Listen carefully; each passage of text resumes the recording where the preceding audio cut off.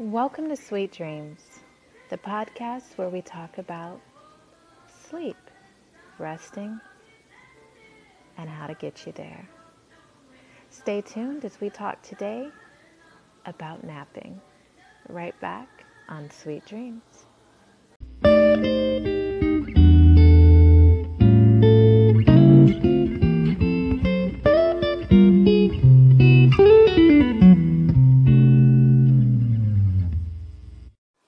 Welcome back to Sweet Dreams. Today on Sweet Dreams, we're getting you to sleep with naps.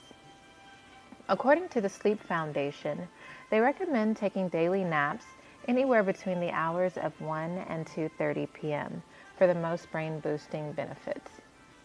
Research and experts show that yes, anywhere between 1 and 3 p.m. is a good time to take a nap to recharge the brain, fire up the creative juices, increase memory and cognition. However, experts do argue that the amount of sleep that you get when taking a nap is either beneficial or no good. So some say that all you need is 15 minutes, no more than 30, as a lot say that you'll be groggy anything longer past 30 minutes of sleep. Well, according to Sarah Mednick, PhD, sleep expert and author of Take a Nap, Change Your Life, she says that you can get incredible benefits from 15 to 20 minutes of napping.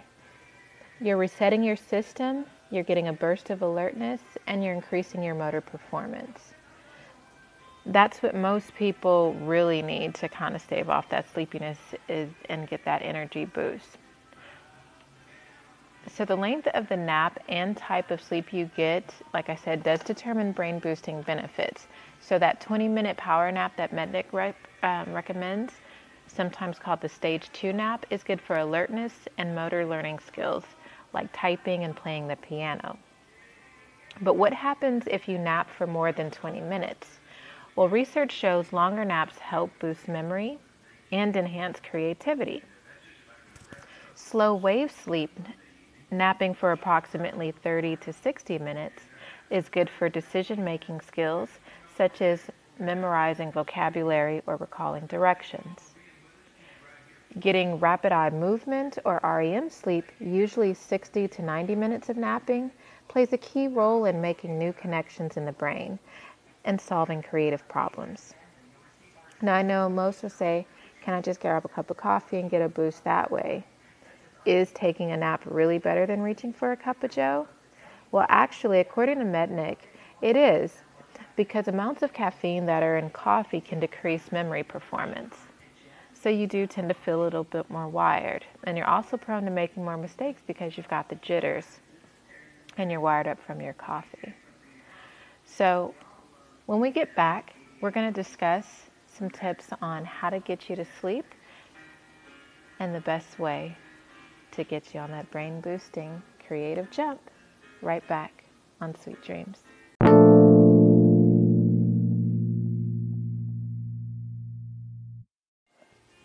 So back to Sweet Dreams. So some tips on napping. So if listening to how to nap has not made you sleepy, let's get you some tips on getting there. So research has found that napping regularly may reduce stress and even decrease your risk of heart disease. To get the most out of power snooze, follow these quick tips from Mednick. You want to be consistent, keep a regular nap schedule. Prime napping time falls in the middle of the day between 1 p.m. and 3 p.m. as stated before. Make it quick. Set your cell phone alarm for 30 minutes or less if you don't want to wake up groggy. But if you want to test out and see if you can survive the longer napping periods of 60 to 90 minutes, go ahead and do that. But go ahead and back it up and recharge it with a cup of green tea to give you that extra jolt when you need to kind of get back to it. The great thing about green tea is, unlike coffee, it will help with cognition, memory. It'll also help keep you alert, clear-headed, and focused at the same time, as well as you get the added benefits of all the antioxidants, cancer-fighting benefits. And it just tastes great too if you get a perfect cup.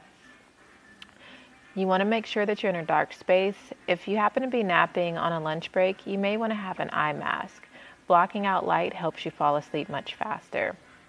Stay warm. Although they say that the cooler you sleep, the better you sleep, you want to make sure that you don't get to the point where you're so cold that you're uncomfortable and shivering and you can't really get to that deep sleep. So keep a blanket handy nearby because your body temperature does drop during sleep. So if you get a little chilly, reach for that blanket, cozy up, and go ahead and get on down to that REM sleep. So thank you for listening with me here on Sweet Dreams. Let's get you to sleep next time on Sweet Dreams.